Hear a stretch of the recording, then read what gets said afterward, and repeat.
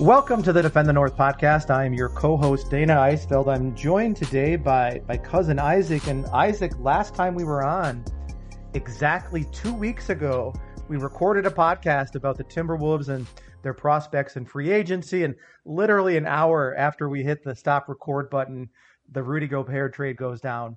So there's been 2 weeks now to kind of digest it after our initial reactions. You know, a lot of national input. A lot of folks in the market with some commentary. So where have you landed on in respect to what the Timberwolves did back on July 1st? Yeah, I mean, first off, what great timing by us, huh? Why can't we just wait a couple hours and then we can whole segment to talk about Rudy? But geez, yeah. So I think I'm still kind of a little shocked by the whole thing. I mean, it's hard because it's I love it. Even listening to the last podcast, right? It's the starting center. I had said that's what I want this offseason. That's it, right? So that's what we need on this team. And sure enough, they went and did it. But I just think I don't know. It still seems like a lot of assets to give away. And some of the players were meh, they're probably not going to turn out to be much. So that I'm not so hurt by, except maybe Vando. Vando kind of hurts quite a bit actually. But those later draft picks really scare me. They really scare me because we might need those, especially if we're running into some cap problems. A good way to fix that is to draft some rookies. But overall, I got to say, I think it's a good move because we do get our true five, we get our true center. And if Rudy Gobert's got at least 2 or 3 years left in him of at least top 5 defensive player of the year in him, then it's worth it. It's totally worth it, right? Yeah, I mean, you're trading a 4-year window for a potential 8-year window on the backside, right? And yeah. I think a lot of people had that initial reaction, and the players, I'm in lockstep with you. I'm gonna miss Vando. He's a good player. I mean, coming out of Kentucky, had some issues there and really wasn't a heralded prospect coming into the NBA. But boy, he turned out to be a solid 4. You could probably even play him at the 3, but really a strong 4. Well, it's just nice. He's a guy that just out hustles the other team. You don't see that much with the Timberwolves where you have the guy on the court that's just out hustling everyone. So it's just to have that fan favorite, just to have that guy with that motor, that's going to be missed. Absolutely. And I think that motor is going to be missed with Patrick Beverley too, even though, I think maybe you could call him a little divisive, I think, with the way that but he brought a little swag to the Twin Cities, and, he helped along with Edwards, I think, to kind of give this team a little bit of attitude. And we're not going to back down, and we're going to be playing champs, baby, like it or not. But I think we're going to miss his presence defensively on the perimeter, and I hope he lands well. It sounds like Utah, might be trying to get him on a contender. It looks like they're going to try to trade Mitchell and just blow the whole thing up, which, sounds like Danny Ainge is trying to have his swan song out there in the Western desert. And, I guess Malik Beasley, it's kind of good shooter, streaky shooter, but from that position, I want instant offense on my second team. And I think Jalen Noel is probably better equipped to bring that off the bench, backing up Edwards. So I don't see a big loss with him. And, the other 2 guys, I guess, we'll see. The rookie's the rookie, and Bolmero, again, I'd be surprised if he wasn't back playing in Europe or South America in 2 years. But the picks. So let's get to the picks. I thought long and hard about this, and I've heard every take in the book. And I don't know if I've necessarily listened to a podcast or read an article that really hit this on the head, but I got to thinking, and in Minnesota, we're so what's the word? Worried about what we're going to lose because nobody wants to come here. And if they come, they don't want to stay here. Right. Yeah. And Anthony Edwards is the cornerstone of this franchise. And he is eligible for the rookie max extension next year, which means we can offer him 5 additional years in addition to the last year of his contract, which would be 6 years at the end of the 2023 season. So if you're thinking to yourself, we want to put ourselves in a position where we're showing by locking up Towns through 2028, by bringing in Rudy through 2026, we want to show that we're in this. And I think that's what they did. Because if he signs that max rookie extension next year, and I think they're going to need to do some salary cap stuff. It's probably going to involve D'Lo's contract in order to make that happen. 5 years, 200 and however many $1 million. But then you've got Ant Edwards through 2029. You've got Karl Anthony Towns through 2028 and Rudy Gobert through 2026. And I just can't see Cat and Ant. Cat in his prime and Ant coming into his as good as he is, potentially, in my mind, I could see him 3-4 years from now being a top 5 player in the NBA, like a MVP candidate and a guy that can lead a deep charge into the playoffs. So if we've got, that's the big thing. And I said this over our text message. If we lock Ant in next summer for 5 additional years, those draft picks in the late 2020s scare me a whole lot less. Now, injuries, stuff can happen. Guys can want out. You never know. So you're not really locked in. But I see this as the Towns contract on one day and the Gobert trade on the next day as a sign to Ant, we're all in this season and we're all in going forward. And we want you in Minnesota. So that's kind of and everybody's saying in the market, it's weird. Day one, the Twin Cities was on fire. What in the hell? Now people are like, hey man, we're going for it. We took a swing. Let's do this. Yeah. And when's the last time that we had the real sense that this team could go somewhere? How excited are you about that, Isaac? For the first time in 20 years, if things go right, we've got a chance to contend for the West. Yeah, for sure. I mean, this team feels good. It feels a lot better than 18 or, around the Jimmy Butler time. That kind of felt good too, but it never felt like it was the answer. It was like we were maybe building towards something. But this time it actually feels really good. You could probably say our starting lineups, maybe top 5 in the league. Yeah. I don't know about our depth, how that compares to other teams. That'd be a different conversation. But just looking at starting fives, it's ours actually looks pretty scary. So that's kind of cool. So yeah, I mean, it'll be a fun next 2 to 3, maybe 4 years. It's just, I don't know. I feel with the way the NBA is, it's you're playing for the next 2 years basically, because you don't know what's going to happen in 4 to 5 years because players don't stay put anymore. So it's that's the part that scares me. It's yeah, if we can sign Anthony Edwards, great. I hope he stays forever if he's the guy he is and he stays the person he is. But it's who knows if that's the same story in a few years. And, he might want out for some reason. I mean, this is Minnesota. We find a way to ruin good teams. We find a way to ruin our franchise in some way. So it's if that story and that trend continues, then those later draft picks are going to be nightmares. Yeah, that's the salient point, Isaac, and that's why a lot of national commentators have said this is one of the worst trades in the last 30 years, and the Timberwolves are on the losing end of it.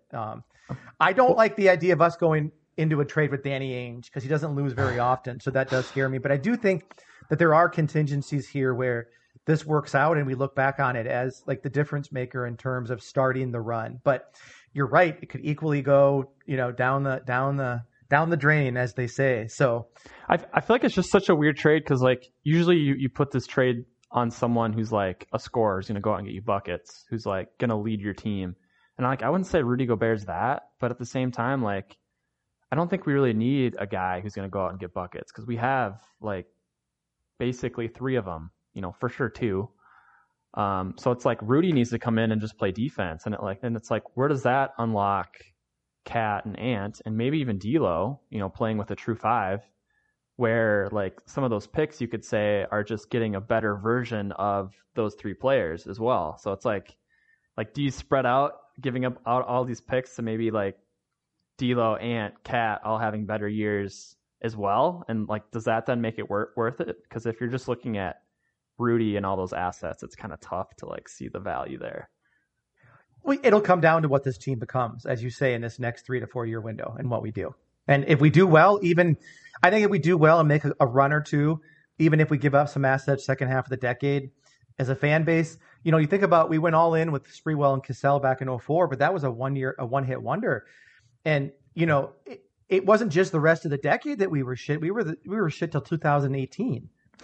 There was 14 years there where we didn't even sniff what that team did. So I think, the window, I might have liked to have seen us try to really do something next summer, especially with D'Lo possibly coming off the books. But This ownership group, this trade signals to me that they're all in. And what heartens me is that even if it does take a couple of left turns, your safety net are two guys that want to spend and want to win and want to build a new stadium, not our good old friend Glenn Taylor. When that's your safety net, I think we'll go into the luxury tax to some degree.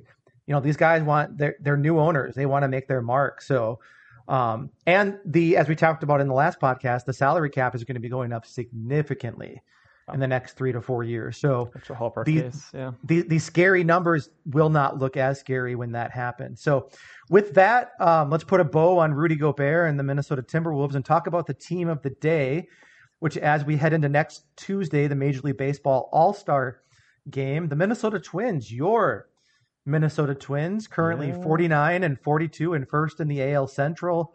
As of last night, 3.5 games up on Cleveland, 4 on Chicago, and sending 2 guys to the All-Star game in Luis Arraez and Byron Buxton. So let's start with those two. And Isaac, who do you want to bring up to bat first? I mean, usually Luis Arraez, that way he can get on base real quick. Okay. That'd be great. I mean, he's leading the league in on-base percentage, pretty incredible. This guy, just watching him at bat is just amazing. It's like an art form. I don't even just watch him if you haven't. It's great. So I was getting kind of really upset that he wasn't going to be a starter at the All-Star game. So I was like, really, people, come on, the league leader in average, and if you watch this guy at all, he's entertaining as heck. So that was frustrating, but I'm glad he ended up getting it anyways. But he's tremendous. I just love that he's kind of like a utility guy too. He can play multiple positions, which has been great that he can fill in first, because our big old slugger first baseman that we thought was going to do great for us, gets hurt a lot and or doesn't do great for us. So Miguel Sano, tip your hat to you, man.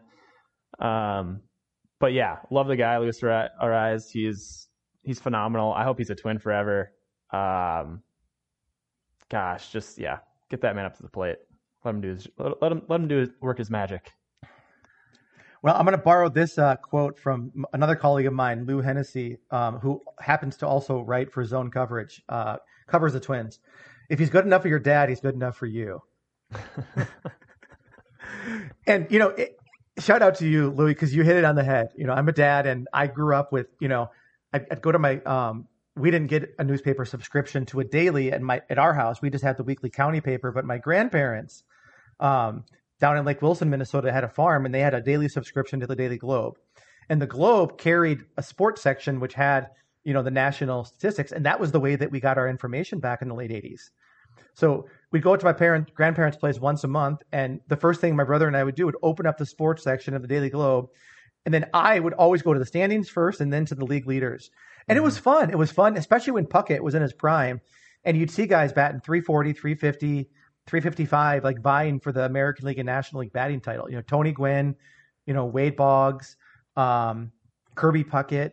And I think when I look at him, the guy he reminds me the most of is Tony Gwynn, because he fills the bat. He's 5'10", and Gwynn was 5'11". They're both lefties and kind of stocky guys, short strike zones, and they really fill that batter's box. So there's not, and they just, you can't get them out. And I think you're right. This is the thing that harkens back to the glory days of baseball back in the 80s and 90s for those of us that are in our 40s, 50s, 60s, and beyond. Guys that just put the ball in play, 12 pitch at bats. And in this era of home run or strikeout, just from an aesthetic perspective, what you're saying, it's so fun to watch. And what I'm saying, this is the way baseball should be played. And I'm not saying it's necessarily more effective than analytics and, home run strikeout ball. I'm not. But from a fan perspective, watching him go up to, if you turn on Bally Sports or wherever you can get the Twins, if you can I turn on Bally Sports anywhere? I can't. I don't know. But if he's up to bat, right? You stick on the channel. Oh yeah. Even if you got a good show on or you got a good movie on, and for sure. But I do. He's a foundational part of our core now, is he not? Oh yeah, 100%. Yeah, I'd be upset if they thought of him any differently. I mean, just a crazy stat, just to give to you, he's just shy of 300 at bats, and he has 27 strikeouts. 27. Yeah, like you 300 can't strike him at-bats. out. It's crazy. He has 9 more walks than strikeouts, which if you look at all like the batting leaders, like that's not a thing. Like normally people have like double the strikeouts to walk ratio. So he's just it's just incredible. I don't know. And when he came up, even I guess 2019, I can't say I was on the Luis Arraez train, but the 2020 season, I started to watch him and really pay attention to these at bats, and he wasn't, the guy that he's become now, but just he just fights off so many pitches, and Pesky. What I've seen is like he's probably going to double his career high in doubles this year, and he's got a little pop in his back when he pulls it, and I wonder because you can put him at second, right? He's okay. He's been a pretty decent first baseman. In a pinch, you throw him in third. They pulled him in from the outfield, so he's not playing outfield anymore. And then obviously he has some games where he's the DH, but I just kind of wonder from a defensive perspective, when Sano's back, and then you got Polanco at second. And if you want to incorporate Sano back into the lineup in some way, you're not going to do it in favor of Arraez. So if he's your first baseman, if really that's where he's going to find a spot on the field if he's not DHing, is there enough pop in his bat, to really be the kind of first baseman that you need, where you need power? And what I wonder is if the Twins will double down on that, kind of the way the Astros did with Carlos Correa, where he's always been a good hitter, but coming up, he was a contact guy, but they worked him into, over the course of his first 5 or 6 years, a guy that could also, hit for power. And so those are the sort of the things in my mind, like where does he ultimately, fit in this Twins lineup, and what does it mean when Sano comes back, and what does that mean about Polanco? There's just a lot of questions because there's so many like field players. We have so much depth in our lineup and in our field players, which we can get to, I think, a little bit later on, maybe in terms of the trade deadline. But let's move on from he's good enough for your dad. He's good enough for you to another guy that is sort of a throwback if you really look down into stats, and that's Byron Buxton. So he's an all-star, Isaac. Does he deserve to be? I mean, it's tough to say. I feel like his stats are a little odd. But he's up there in home runs, right? 23 home runs. Yeah, he's like tied for 7th, I think. So like if you look at it that way, hitting wise anyways, he's at least like doing something that way. But I think he's probably an all-star because of his fielding, right? Like his fielding's phenomenal. Like this is a guy that, like, if he's batting sub 250, he's still worth having out there every day because he can save you runs out in the outfield. Just got wheels out in the outfield. He's just got range. I think he deserves it, but I'm also a little bit of a homer. But Byron Buxton's the man. Now, what do you mean by his stats are a little old school? Where are you going with that? I think some of the guys back, and this he's new school, but there were guys back in the 80s and 90s even that, like a Rob Deere for the Milwaukee Brewers, who would knock out 35 or 40 home runs and bat 205, which in that era was like a significant variance from the league average. Buxton, he does have the 23 home runs. 12 of them, I think I heard on a broadcast recently, have also been go-ahead home runs. But he's also had 85 strikeouts. His slugging is at a 3-year low despite the home runs. He has 54 total hits, with 23 of them being home runs. And you talk of his field game, his play in center field, kind of making him that two-way player. But he's only played in 69 of 90 games this year, and 1/3 of those starts have been at DH. So he's played 44 of the 90 games in center field, or 91 now. So less than half of the games that the Twins have played. He's not in the top 50 in baseball in WAR. So he's getting the nod because he's got a little, I don't want to call it hype, but Byron Buxton's had some kind of hype momentum behind him because of his just pure talent, and the home runs pop out at you. But you look at the rest of it, and like they're really, they're doing some load management because of his, hip, knee, ankle injuries at different points this season. And Rocco, and I don't blame him. He's trying to keep him, playing by keeping him on the shelf half the time. Treating him like his pitchers, huh? I was thinking a little bit more Kawhi Leonard NBA sort of deal, but we can get into the pitching. But yeah, so I don't know. It's his first All-Star appearance, so he's probably deserving. But he's not really having the kind of year that, because he was batting above 300, and I think what did he have end last year at 280? But he's had much better early in his career. This is who he was. He could barely get above the Mendoza line, and. Yeah. So I wonder if those injuries because he's chasing a lot of pitches and he just seems like if he gets the head of the bat on the ball, like he's going to pop it. But, he's just, I don't think that he's the all around hitter he has been the last couple of years when he's been healthy. Yeah. Yeah. It's almost like he's in a cold streak. We'll see if he catches fire. I feel like he's been kind of a streaky hitter throughout his career. So he'll go on runs where he'll just hit like 350 or better, and then that'll like bring up his average quite a bit. So I guess the hope would be that happens towards the second half of the season here, because we're going to need that run too, because we're not far away from the other AL Central teams. So if we really want to make the playoffs, we're going to have to probably kick it in gear again. So it would be cool if he can. First off, if he's out there playing, will be cool, right? That'll be something new. But also if he catches fire a little bit. I just think, that the narrative in terms of the All-Star, the narrative's been in his favor this year because he signed that contract. That was talked about a lot. He's had some really big hits and big moments that have been, that's what people see is those highlights. And then he's also even though he hasn't played the field much, I've seen at least a handful of catches by him this year that have been like, oh my gosh. So talking All-Star wise, it makes sense because it's his name's out there. Mm-hmm. And people are going to vote for names they've heard of, which is also a reason why Luis Arraez, I don't think, got as many votes because his name isn't out there as much, at least not yet. So, yeah, maybe the All-Star will give him a little spark. Yeah, no, I think those 5 days where you're off and, you're at the All-Star game among the league's best, sometimes that does have a significant impact on, in performance in the second half. And the Twins, you look at the lineup with Arraez and Buxton and Carlos Correa and Max Kepler and Jorge Polanco. And then, you throw in Jose Miranda and, whether it's Trevor Larnach or Kirilloff or whomever. But you look up and down the lineup and you can see why we're 8th in the league in runs scored. What has surprised me is that we're 12th in runs allowed, 12th best.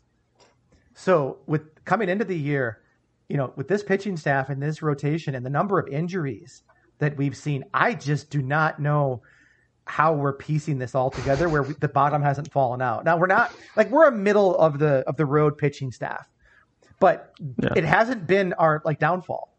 It's probably what's preventing us from being even better than we are. So let's start with the starting rotation and at the top, Sonny Gray and. Yeah. I thought he's been pretty solid. It seems like he's been probably one of our better starters this year. He's just, I don't know, he's filled in. He's given us solid innings. And I don't know, he's just pitched well. I feel like it's hard to talk about starting pitchers with the Twins because it's they only go so many innings. The number of games I've seen where you look at the box score and the starter's only gone 5 innings is darn near every game. Mm-hmm. So it's they do a good job of starting it off, but they don't really ever get too deep into it to where they kind of have, I guess, the opportunity to mess it up. Now I think Sonny Gray just got rocked yesterday or whatever against the White Sox, so he'll still have his games, but I just feel like he's been pretty solid in terms of the rest of the starting rotation anyways. And kind of the same for Joe Ryan. They've kind of been the 1-2 punch, I would say, on our rotation thus far, which is maybe a little concerning that that's our 1-2 punch, but I think they've done enough to keep us in games at least, which has been really good. Well, to your point about Sonny Gray, 12 starts, 59 innings, so averaging less than 5 innings per outing as your quote-unquote one starter. I won't say the word ace, but you're right. He's got good control. His ERA is just a smidge above 3, but he's been injured twice in April and June. So he's been the best pitcher, I think, for the Twins this year when he's on the mound, but he's missed quite a bit of time with that hamstring and pectoral issues. And Joe Ryan, so have you watched the latest episode or latest season of Stranger Things? I have not yet, no. Okay. Have you heard much about Eddie? I haven't yet. Okay. See, well, I'm pretty sure. Doppelganger? I'm pretty sure the 3 weeks on the COVID list was actually Joe Ryan going to double as Eddie from Stranger Things. Because if you take a look at the two of them, you'll see what I mean. But Okay. yeah, he did miss those 3 weeks on the COVID list. He's leads the Twins in innings and strikeouts, 75 innings, and I think 66 strikeouts. He's 6-3 with a 2.99 ERA, and he's the only guy maybe that has a chance of getting to 10 wins on this staff. Yeah. Which is kind of crazy. But I think you're right. I think Sonny Gray and Joe Ryan have both been a little bit better than expected. But you get beyond them, and Devin Smeltzer, he's been serviceable. Like, he's a decent 3 or 4 starter. Yeah. But Chris Archer, he's, as you said, when we signed him, 4 years past his prime, hasn't done poorly when he has been out there, but he's been hurt with hip issues. He's 33 in his 10th year. And Dylan Bundy, he's got a career ERA near 5 in more than 7 years. So at best, he's probably he's right on par. Yeah, he's probably your 4th or 5th starter. He has really good games, and he'll have really dynamite starts, and then he'll pitch the next game and give up 5 runs in 2 innings. So, if he's your 4 or 5, I don't think that's the end of the world. But I just hope he's not, in our top 3. Then we'd be having some issues.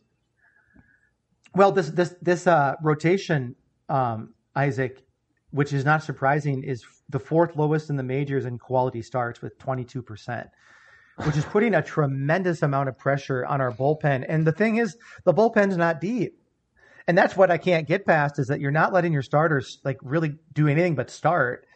And your bullpen's not deep. And yet we're kind of piecing it together, enough, where we're the team as a whole is above average, and the pitching's good enough. But let's talk a little bit about Johan Duran. Before you go there, do you have the definition of a quality start? So 6 innings? I think it's 6 innings, yeah, where you give up 4 or less runs, I believe. Okay, yeah. Don't quote me on that. Most of our starters don't even get the chance to have a quality start because they get pulled before the 6th. Right, but there's just not a lot of arms out in the bullpen that really impress me. But Duran's been one of them, and he's been, a bit of a revelation this year. So, initial thoughts on him? Yeah, he should be our closer. Especially as we move into if we make the playoffs, we're going to need a closer, a guy we can turn to. I think every good team, every team that's won the World Series, I'm pretty sure has a closer, right? I'm not saying we're going to win the World Series this year, but it's we need to designate a closer. And I feel like Pagan has not been great. He's been all right, but not great for a closer. He doesn't shut the door as often as he needs to. And Duran is the guy that will. And he's electric too. You watch the guy and he's exciting to watch. That's the kind of closer you want, right? So at the ripe age of 24, I think you gotta get this guy into some more stressful situations and just let him either thrive or just learn from it. Well, that 103 mile per hour fastball is forever going to be a selling point, right? And oof, yeah, he can blow that guy some real high heat. And he doesn't walk a lot of guys, and he has one of the highest chase percentages in the league. But I've seen in a number of outings where when sometimes he does have trouble hitting his spots. Yeah. He's not wild, but with throwing that hard, that's one of the guys that throw 100 or more. It's often the knock on them is how well can you control it. But which I've been impressed with him about. He's gotten wild for sure, but I think that was the grief on him coming up was he can't spot his pitches. But I feel like this year he's proven he's at least quality enough to at least belong up here. Absolutely. I feel like that hasn't been a real issue. It'll happen here and there, but it hasn't been something that truly is marking him as potentially not a good pitcher. Well, it's him and Griffin Jacks that have been the real consistent backbone of that bullpen. And beyond that, there's a lot of question marks. And I wonder if you bring, if we get Jorge Alcala back coming, off that'd be huge. The 60-day injured list, with that elbow tightness, and you put him alongside of Duran, and you've got a couple of guys that can, throw some heat, but still not a lot of lefties out there. No. And of course we lost or I guess we didn't lose him. He's still on the staff, but I mean, Pagan had a 2.45 ERA and 9 saves through June 16th. And since then, since that Cleveland series, I want to say, or where the wheels really fell off, 11.42 ERA and 10 appearances. So Pagan needs to be bygone from that starter's role. And I think you're right. Like if you put Duran there and maybe you move Alcala into the setup role if he comes back healthy. But I still wonder, what are we going to do with Josh Winder? Because he's really shown, 3-1. He's been 3-1 with a 1.27 ERA in his last 4 starts. But is he a guy that you're going to keep in your starting rotation? Could you use him to help shore up your bullpen? And do we shore up our bullpen, or do we go after a starter that can consistently get us 5 to 6 innings, good innings? My only worry with that is like Rocco doesn't even let that happen. But it'd be nice if our starters could, or at least we had another starter that was able to consistently get us like half the game pitched, Yeah, So, that's the question. What will the Levine Falvey administration do? And for the most part, at the trade deadlines in their tenure, haven't done much more than maybe pick up a couple of the guys on the edges. They haven't made that real blockbuster deal. Sergio Romo was a nice pickup a few years back for the stretch run out of the bullpen. But I think I don't think they're going to do both. I don't think they're going to pick up a starter and a bullpen guy. I think they're going to go for one or the other. And maybe it's how you feel about Chris Archer coming back and what you do with Winder. And if you're going to get a healthy Jorge Alcala. But I think they need to do something because, like you said, the AL Central has gotten tight, and there's going to be 3 wildcard teams, but Seattle, Tampa, Boston, and Toronto are all kind of in that 47-48 win range, right alongside the Twins. So if we get knocked out of first by the White Sox or the Guardians, still getting used to saying that, you're gonna be right in contention for even saving yourself as a wild card. So I think they patched it together long enough where if we don't do something, I just worry that this pitching staff is going to be the Achilles heel down the stretch. So what would you do? Would you bring in a lefty closer or a really good lefty setup man, or would you go for a starter? I guess if they could find a closer that was just lights out, that's what I would do. Because then you have that closer, and then you'd have Duran and hopefully Alcala as setup men.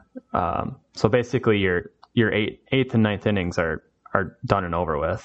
Like you can write those off as being like as long as we're up, we're good.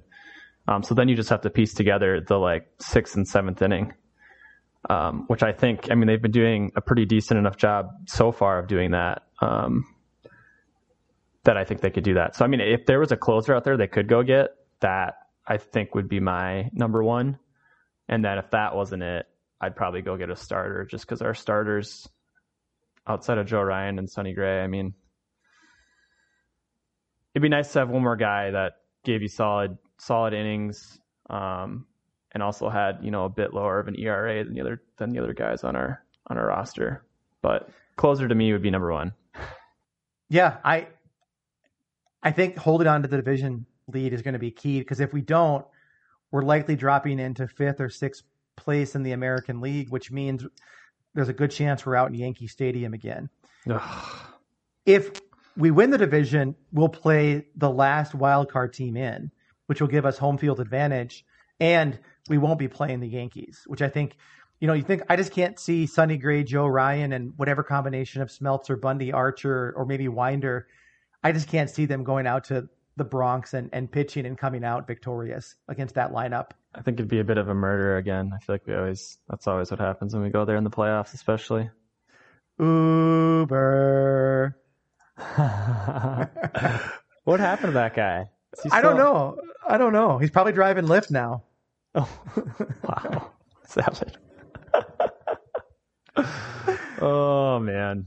So, yeah, I would say, if not a closer, because I think I would like to see Duran kind of move into that role and see how he does kind of on a game in, game out basis. And then, if you bring in a guy alongside Griffin Jackson and Alcala, particularly a lefty, because lefties are just eating us Yeah. up out of the pen. And, Yeah. you know, we have 17 blown leads this year, which is a little deceiving because if your bullpen is in, you know, in the latter half of the fourth inning, like there's a lot of lead changes in the middle part of the game, right? So it's a little deceiving to say your bullpen is blowing leads when it's 2-1 in the fourth and, you know, you got Thielbar running out of the pen, like, and he gives up a 2-run shot. But I definitely think that I mean, I got to say two things that I'm impressed by with Baldelli is that given the talent on this pitching staff, like I think he's probably taken the right approach, even if it isn't the historically or aesthetically pleasing approach in terms of how he uses his pitchers. But I think he's gotten the most out of the guys that are available, because it's not a very deep pitching staff. It's a pretty young one, and there's been a lot of injuries, right? And then secondly, just the way that he's mixing and matching, you know, with in the lineup cards, you know, and using that DH spot to really, you know, get Sanchez out there if Jeffers is catching, or vice versa, or, you know, get Buxton out there if you're putting Celestino out and right, or, you know, getting Arise out there if you're playing Kirilloff at first and Polanco at second. So it's just a lot of versatility. And there's 14 guys that have played in 30 or more games this year for the Twins. Or I want to say, 35 or more games. So Jeffers, Arise, Polanco, Correa, Urshela, Gordon, Buxton, Kepler, Sanchez, Miranda, Larnach, Celestino, Kirilloff, and Garlick. And that doesn't, and you know, that's Sano and Royce Lewis pretty much, you know, being on the DL for a good chunk of the year. So that's where I think if you pair, we have quite a bit of farm system depth, and I think we've got a lot of field position depth. I think you could take a couple of these guys and you could get something. Like, what are you going to do? I mean, Urshela and Correa are both pretty much 1-year rentals until Miranda and Lewis take over, right? Probably. Could you trade them for value to a contender? Do you want to, if you see yourself trying to hold on to the division? I don't know. Miranda's made it pretty enticing. I'd like to see that guy in the lineup every day. Remember when we saw him last year in St. Paul? He had that dinger. Mm-hmm.